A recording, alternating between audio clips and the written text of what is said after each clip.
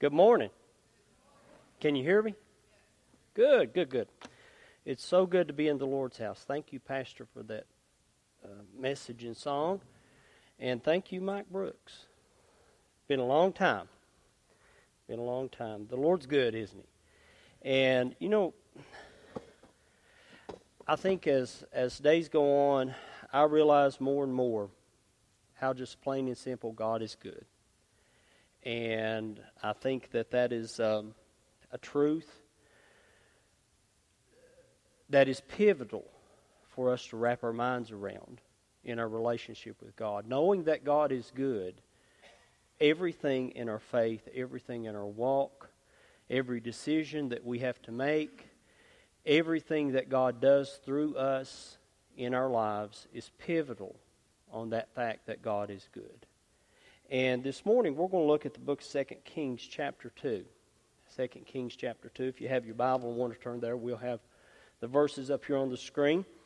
And I have moved into the new technological age. I have the slides on my phone right here.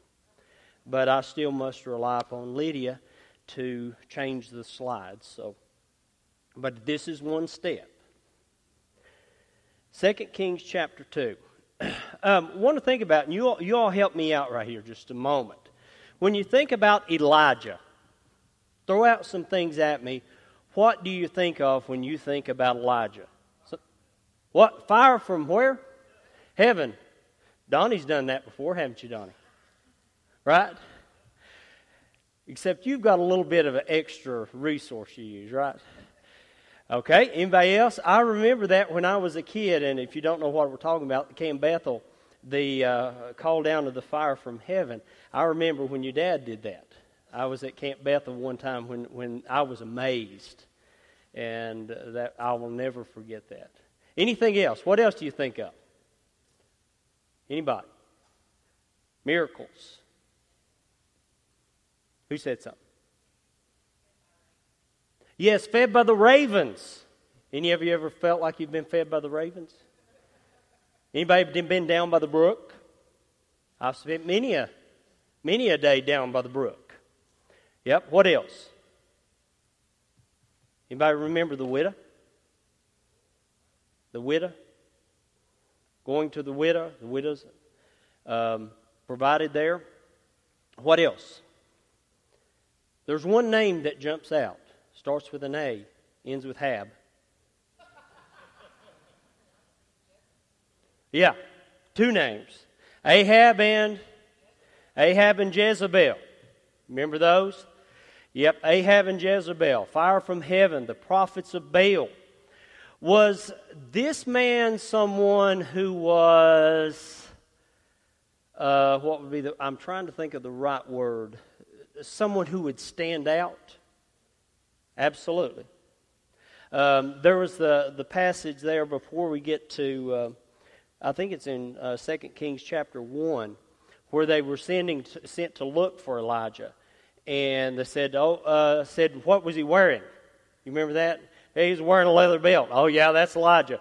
A big hairy man, beardy guy. Yeah. So he was someone that distinguished himself in Scripture. Actually, when we think about the prophets, he's one of the ones that we think about. We think about Moses, in the Old Testament. We think about Elijah. And the impact that he had on the nation of Israel, in my opinion, is above most of the kings in Israel. And so as we get to chapter 2, we find out that it was coming to the point that it was the end of Elijah's service here on earth. And it says when the Lord was about to take Elijah up to heaven in a whirlwind, Elijah and Elisha were traveling from Gilgal. Now, this is very important here. They were traveling, as the prophets would do. And I think many times for us, it's easy for us to miss the picture of a lot of things that are going on biblically because of modern technology and the things that we deal with. Everything from a journey. How many of us really thought much about planning a preparation for journey to church this morning? Fill up your car with gas, right? Fill up your car with gas, you get everything ready, go out and crank it. You don't really think a whole lot. And how far did we come? Several miles, some of us right across the road. But we had a good little journey this morning, Sarah. How long would it have taken us if we had to walk? 2 years? You underestimate yourself. Upwise Mountain. It would have taken a good journey. But remember here at the time, when it says they were on their way, they were traveling from Gilgal, and Elijah said to Elisha, "Stay here, for the Lord has told me to go to Bethel." He knew what was ahead for him. And the degree to which he knew all of the circumstances involved, I'm not sure. What do you think immediately went into his mind when Elijah began to get the picture that God was going to take him? There were two people that jumped out to me. Who was the first one? Starts with an E. Ends with Nook. Enoch, right? Enoch was translated. You remember he was taken? I love that. He walked with God, and what God just said, I heard a preacher say one time, God just said, he was walking along with God, and God just told him, said, "We're closer to my house than yours. Come on home with me today." Can you imagine that kind of relationship with God? Wow. And the other one that jumps out to my mind is Moses. Now, Moses' departure was not quite as pleasant. I don't know the exact circumstances, but it says God took him up to the mountain, and God did what? Buried him there. So as Elijah was understanding that it was his time, that God was preparing him for his time, for his departure, I wonder what things were going through his mind. Do you think he was eager? Do you think he was in anticipation? Do you think he was in dread? I don't know. But I think regardless of the circumstance, I think that he was confident in God's provision and God's plan. And so as we get to this, they were traveling up, and Elijah said to Elisha, "Stay here, for the Lord has told me to go to Bethel." All right, the Lord gave him word to go to Bethel. Was Bethel the place that God was going to take him? I don't know if he knew or not, but he got word from God to go to Bethel. But I want you to notice the response of Elisha. Elisha replied, "As surely as the Lord lives and you yourself lives, I will never leave you." So they went down together to Bethel. Now, whether he was really saying that I don't want you to go, I don't know. Have you ever had anybody say to you, "Well, I'm going to go do this or I'm going to go do that. Just don't bother yourself. You just stay on home and rest and relax or whatever, and I'll go do it myself." And then, well, yeah, I'm going to go with you. I don't want you to go along. I don't know if that was the circumstance. Or some people think that this was actually some degree of a test of Elisha's faithfulness. Because do you remember the call of Elisha? Said he was out doing what? Anybody remember that story? He was out plowing. And what was he plowing with? Oxen. And how many yoke of oxen did he have? How many? 12, a dozen. Donnie's going to get the treat today. He had 12 yoke of oxen. So he was a prominent man. He was probably in his day a rich man. How many of you all have 12 yoke of oxen? See, none of y'all are rich as he was. I've got one old bull at home, but he had 12 yoke of oxen. And what did he do when Elijah called him? Elijah took his cloak and put it upon him. That was symbolic that he was going to be coming under, I guess you could say, under his discipleship to follow as a prophet. And it says that he went back and he sacrificed the oxen. He actually killed the oxen and he burned them with the plow. There's not much going back that way. Once those oxen have been slaughtered, once the burning has been done, he basically burned the ships. And so as he followed Elijah, he had made a commitment that he would follow him. But now I want you to notice this passage, and what I understand this is significant. As surely as the Lord lives, that's a vow. as sure as God is alive, I'm not going to leave you. But notice he didn't just stop there. As sure as God is alive, and as sure as you are alive too, I'm not going to leave you. So he was going to follow along with him, and he made two very important vows in the process, that he was going to be faithful, and he was committed to the course, not only to follow Elijah up until a certain point, but he was going to follow him all the way to the end. And Elisha replied, as surely as the Lord lives, I will never leave you. So they went down together to Bethel. Now Bethel was a good day's walking journey, from what I understand away. I've looked it up and tried to research it, and I got everything from like 8.5 miles up to about 13.5 miles. This is a really strong hike from where they were going. But notice they were already traveling, it says, from Gilgal. So they may have been part of the way there. I don't know. But so as they're going down, I want you to notice what happened in the next one. It says, the group of prophets from Bethel came to Elisha and asked him, do you know that the Lord is going to take your master away from you today? Now this is pretty significant what's going on here. There were different schools or communities, I guess you could say, of young prophets that were being trained up by Elijah within different towns and cities and communities throughout Israel. And there was a group of prophets here at Bethel.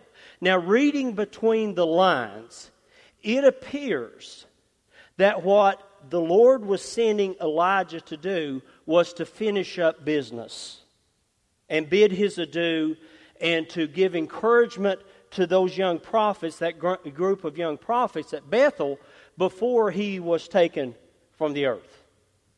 And as he went down, it appears that at some point here that he has spoken to those prophets, and he has told them that I'm not going to be with you anymore.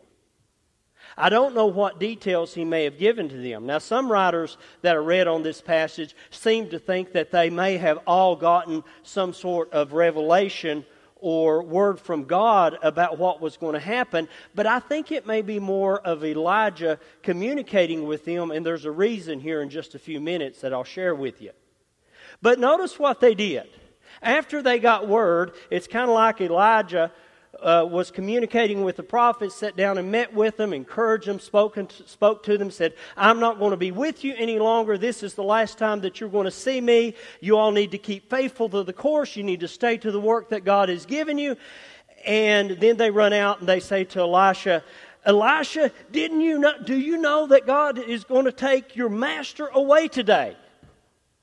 And you know what his response was? Hush. That's basically what he told him. Be quiet about it. Yeah, I know. Do you ever have anybody that just reminds you of those obvious things that you don't want to be reminded of? Yep. How many of you are looking at your wife or your husband? That could get you in trouble. But no, we have people from time to time that remind us of that thing. Well, did you know that there's this happening here and this happening there? There's a leak here, there's a drip here, this isn't working right, the grass needs to be mowed. You know, anytime you work, you've got somebody that reminds you of those kinds of things. Then Elijah said to Elisha, stay here, for the Lord has told me to go to Jericho. So see, what we have here are reminders to us that joining God's work brings changes. It's real easy to want to stand still and stay where we are. I think Elisha had gotten really, I don't want to call it comfortable, because I was wanting to, there's no being comfortable with Elijah in the mix, okay? You know, when you're there with the prophet and he's stirring up all this trouble with Ahab and all of this stuff that keeps happening, all these challenges that God has brought him into, they're out in the wilderness, he's by the brook. It's not a comfortable life. But I think he had gotten accustomed to the life of being the follower. He had gotten accustomed to being the second man and in the supporting role of the great prophet Elijah. That was what he was accustomed to. And then now there was the reminder from these young prophets that this is all going to change. It's all going to be different. How many of us can remember specific times and specific dates that things have just been shaken completely up in our faith and things have been changed forever? You remember things like that? A lot of times it involves a death, doesn't it? Somebody very dear and very close to you that God has taken. Sometimes it may be tragically. Sometimes it may be unexpected. Other times it may be a patriarch that we followed and that we've watched throughout the years. I think about Glay Morgan Chapel here. I've been connected to this church for a long, long time. Long time, right, Mike Brooks? Long time. I've known folks from here. And a lot of the people that I was connected to who were leaders in this church many years ago are going on to be with the Lord. And a lot of you were younger people at that time, and some of you were not even here. And Gene and I have had some conversations here lately. We're becoming the older men. Yeah. We're not young men anymore. I remember when I used to be young like Ryan. Right? Ryan, you're going to be looking back here shortly, and your dad and I are going to be the older men in our 70s and 80s and even beyond, and you're going to be our age complaining about the arthritis that's developing and how you can't do what you used to do and how it takes longer to get things done and to get from one place to the other. So, joining God's works brings changes. Joining God's works brings changes. And sometimes for God to bring us into the place where we are doing the work that God has prepared to involve us in doing, there are a lot of changes in the place that we have with that. Now, I want you to notice this part. Elijah said to Elisha, "Stay here, for the Lord has told me to go to Jericho." So what do you think Elisha said? Okay, I'll stay here at Bethel with these prophets that are nagging me that you're not going to be around anymore. No. What did he say? Look to the next one. But Elisha replied again, "As surely as the Lord lives and you yourself lives, I will never leave you." So they went on together to Jericho. One more journey. What I understand, this may have been a little bit shorter journey, probably about 5 miles. And then notice what it said, another group of encouragers. So apparently the same kind of circumstance happened. Elijah spoke with the prophets there, gave them some encouragement. My time is over. You're going to have to carry on the work that God has given. Then the group of prophets said, "Did you know that the Lord is going to take your master away from you today?" Another reminder. And of course I know Elisha answered, but what? Be quiet about it. Don't keep reminding me. Don't keep reminding me. You know, sometimes it's very easy for us to try to avoid the things that are hurting us. Sometimes it's easy for us to try to avoid those challenges that are out there in front of us. But really, the difficult thing, but the safest thing for us to do is to take a step of faith in God. Now notice what he did. Go on to the next one, please, Lydia. And then it says the group of prophets came and asked him. 50 men from... going back one, Lydia. Let me make sure I'm in the right place. And of course I know, and Elisha answered, "Be quiet about it." Okay, skip on to the next one. Now, 50 men from the group of prophets also went and watched at a distance as Elijah and Elisha stopped beside the Jordan River. So they had basically 3 stops here. The first stop was at Bethel. The second stop was at Jericho. And the third stop was at the Jordan River. Now this time we had another group of young men, and this group of young men seemed to kind of follow along. And whether they were mixed up from the other group that may have kind of pursued along with them, we don't know. But notice what happened. What happened is important here. That there was a group here that this group of people watched from the distance. And it says they went and watched from a distance as Elijah and Elisha stopped beside the Jordan River. Then Elijah folded his cloak together and struck the water with it. The water divided, and the two of them went across on dry ground. Now this is really, really important. I want you to imagine what was going through Elisha's mind. That cloak that had been placed over him. Now, this appears to be the exact same cloak that he had placed over him when he called him, when he gave him the symbol that you were going to be joining me in the work that God has given us. And that I think that was a precursor or a prophecy that God would be ultimately calling Elisha to follow in his footsteps. And so he took this same cloak and he struck the water with it. The river divided. What does this remind you of? Moses, right? The children of Israel. As the Red Sea parted, as the Jordan River parted, and they were here. And I want you to notice this. Something that really jumps out to me is this river was a great barrier to them. Didn't have a great big bridge across it. They weren't crossing the Golden Gate Bridge. It was not a paved highway. They came to the river to this point, and the river divided, and the two of them walked across, not on muddy ground, but on what? Dry ground. I think it's even as miraculous that not only did God part the river, but He dried up the ground so that they didn't even get their feet muddy as they walked through. Wow, dry ground. Now notice this. What happened to that group of 50 prophets that watched as a distance? And I want you to get the picture here. The Jordan River as it kind of goes down into the basin, where the river flows, and this group is probably up here on a bluff or a meadow or something up above, kind of looking down. And as they're looking down and they see all this happen, they got a front row view of the miracle of what God was doing here. Have you ever had a front row view for a miracle of God? Have you ever had it?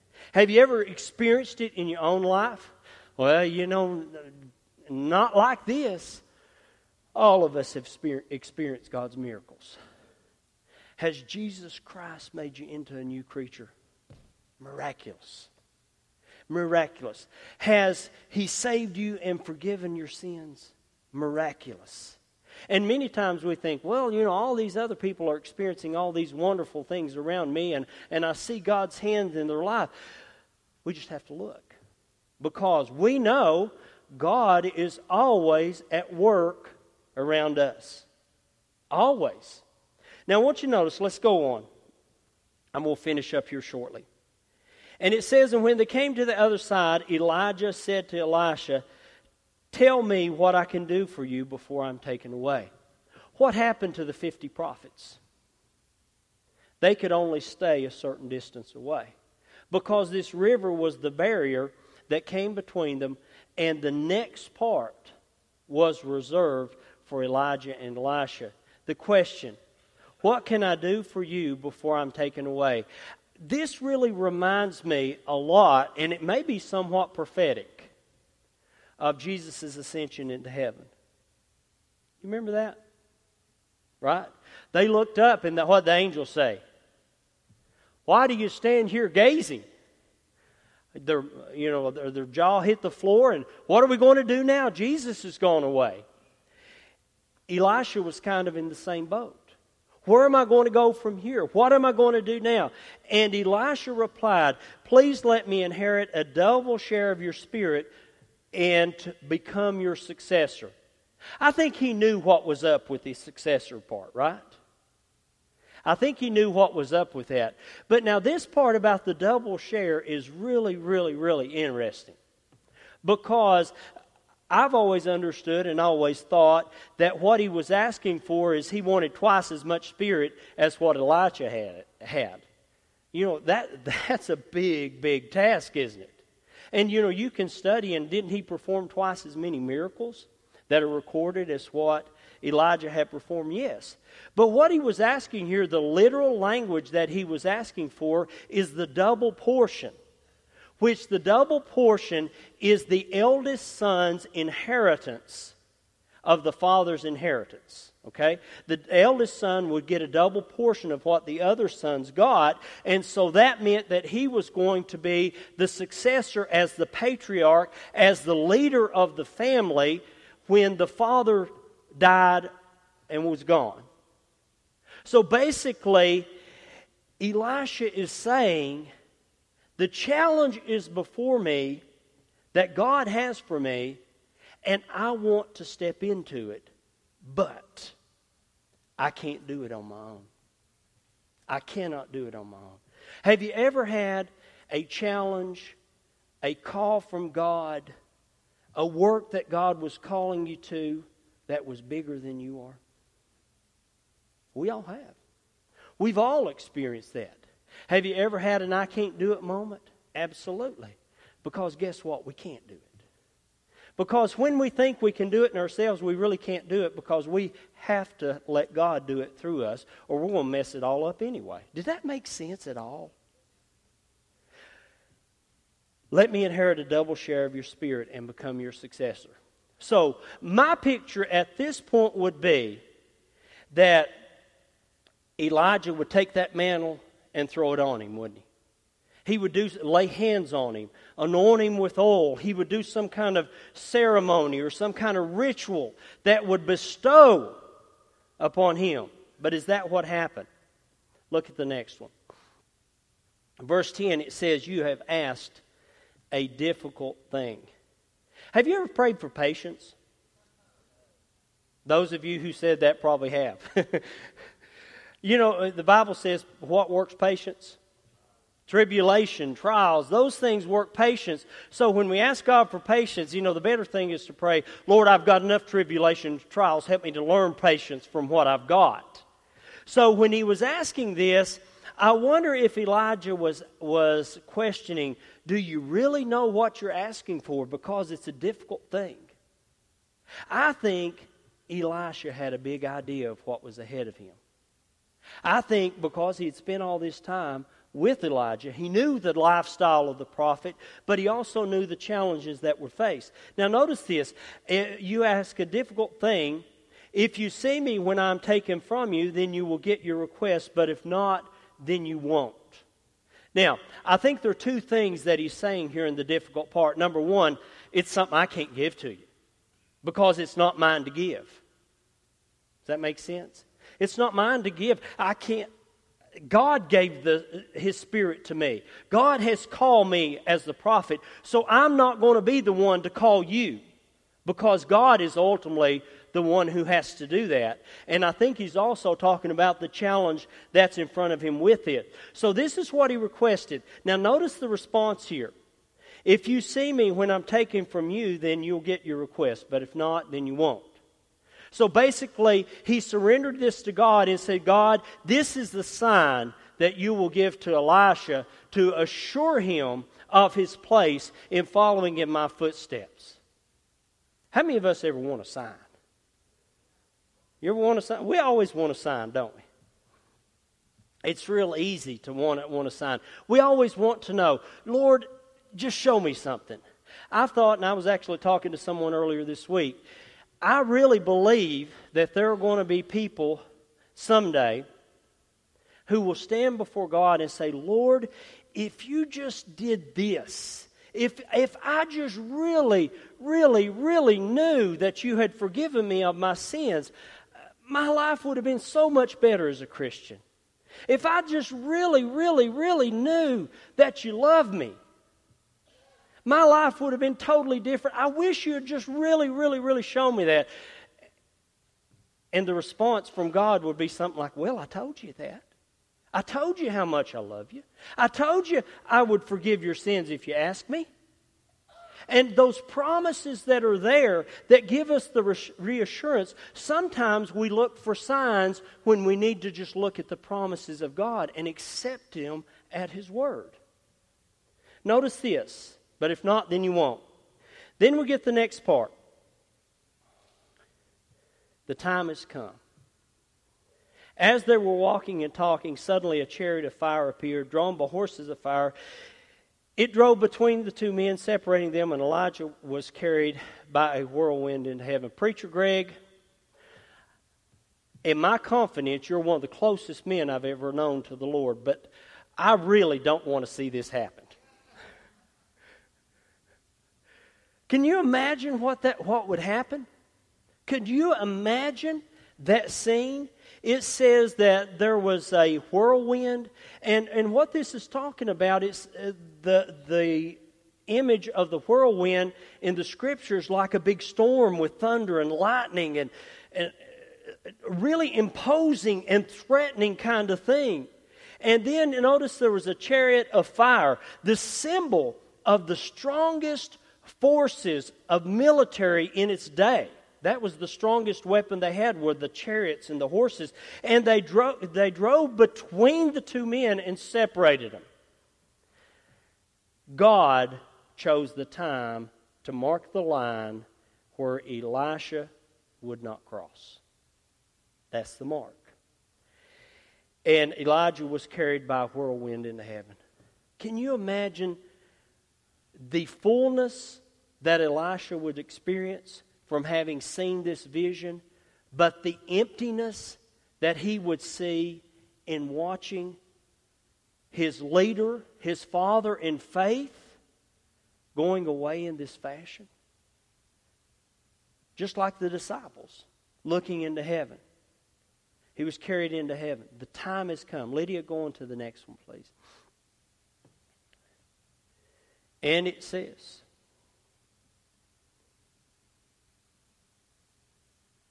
next slide. Elisha saw it and cried out. Now, this is something very important to me.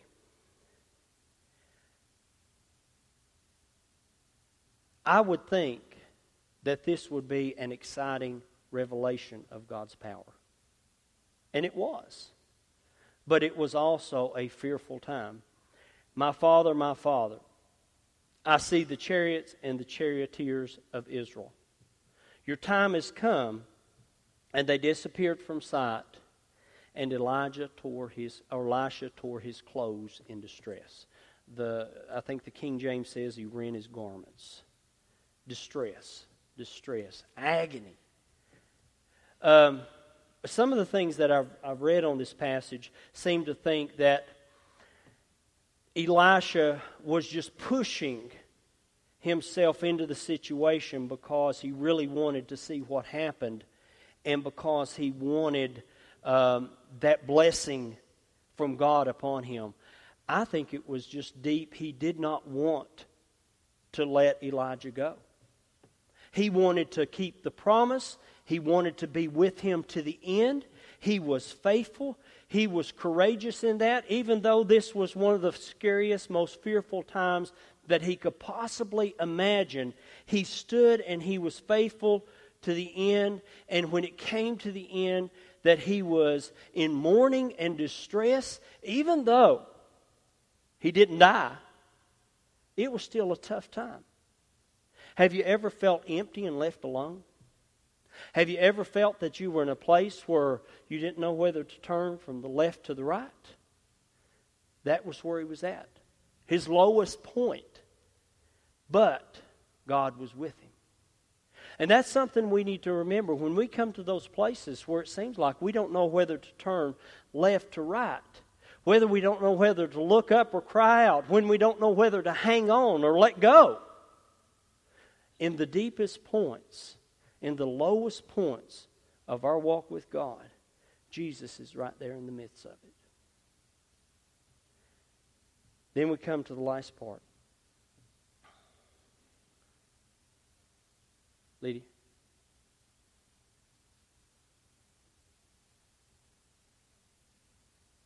And Elisha picked up Elijah's cloak, which had fallen when he was taken up.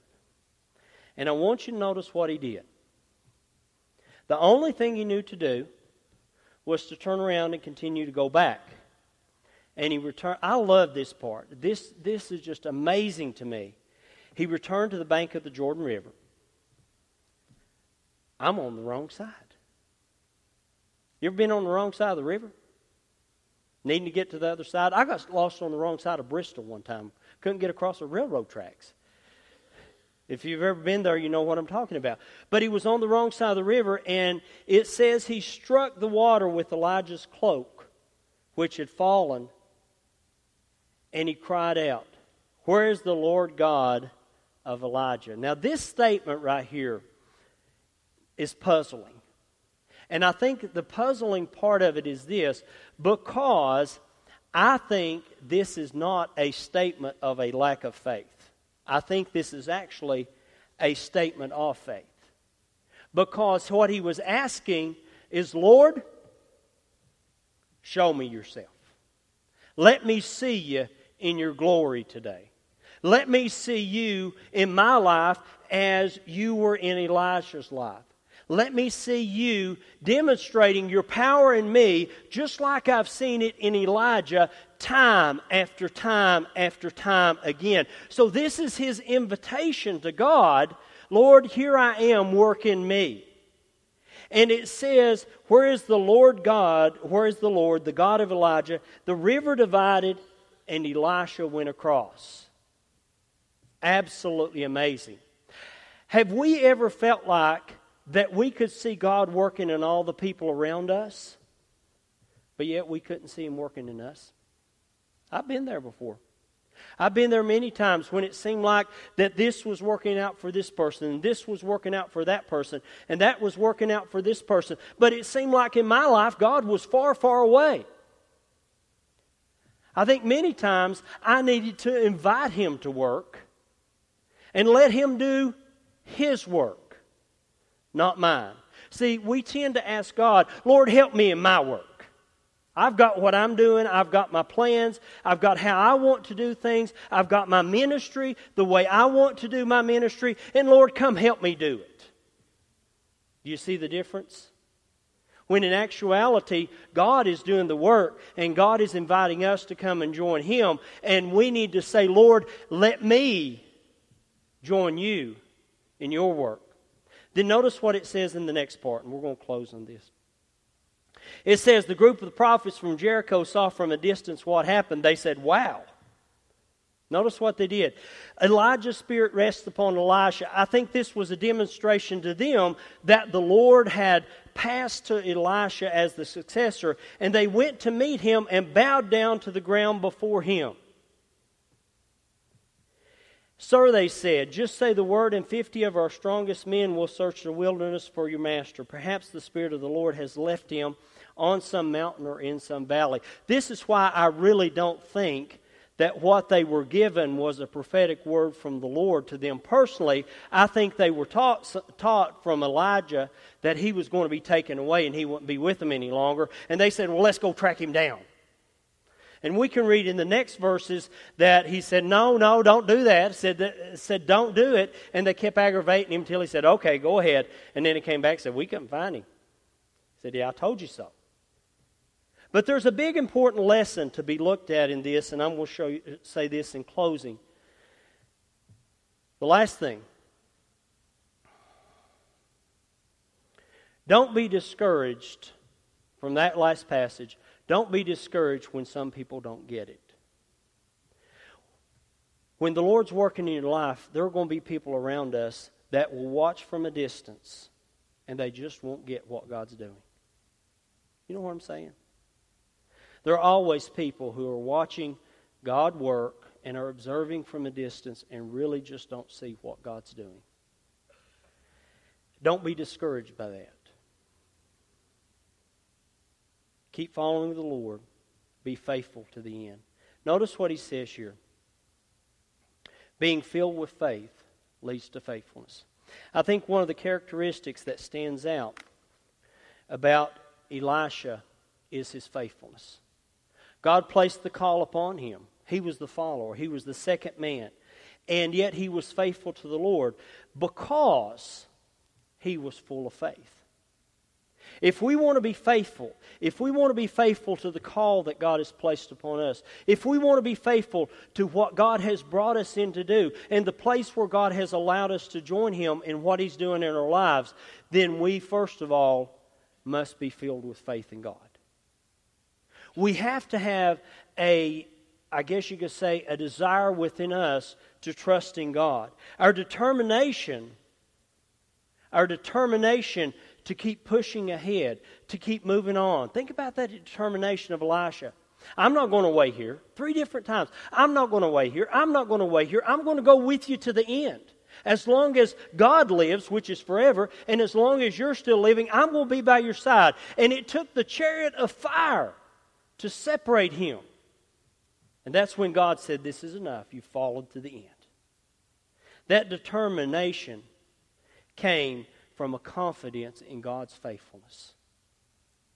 God is trustworthy. He's worthy of your trust. Pastor Greg. God's faithful. Now I want to just ask you today. God's faithful. We all face challenges. We all face barriers. We all face challenges. We all face barriers. We all face places where it seems like we don't know which way to go.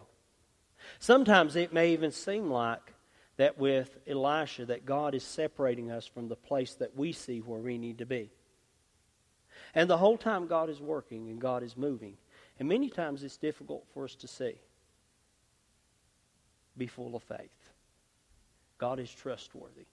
Be full of faith and you will be found faithful. Let's pray. Father, we thank you, Lord, that you're so good and you're so merciful to us. We thank you, Lord, that you love us. We thank you, Lord, for the example of these great men of God that just followed along, faithful to the end in their service to you.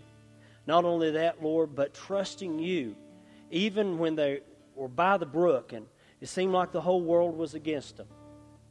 Father, today we just pray that you just grant us that courage. Help us to see the places, Lord, where you're working in our lives and where you're inviting us to join you. Father, we pray that this church, all the different transitions that we face, all of the different challenges that we face as believers in Christ as we join together in fellowship, Lord, bring us closer that we can work together to the end in the course that you've laid before us. We love you, Lord, and we thank you. In Jesus' name.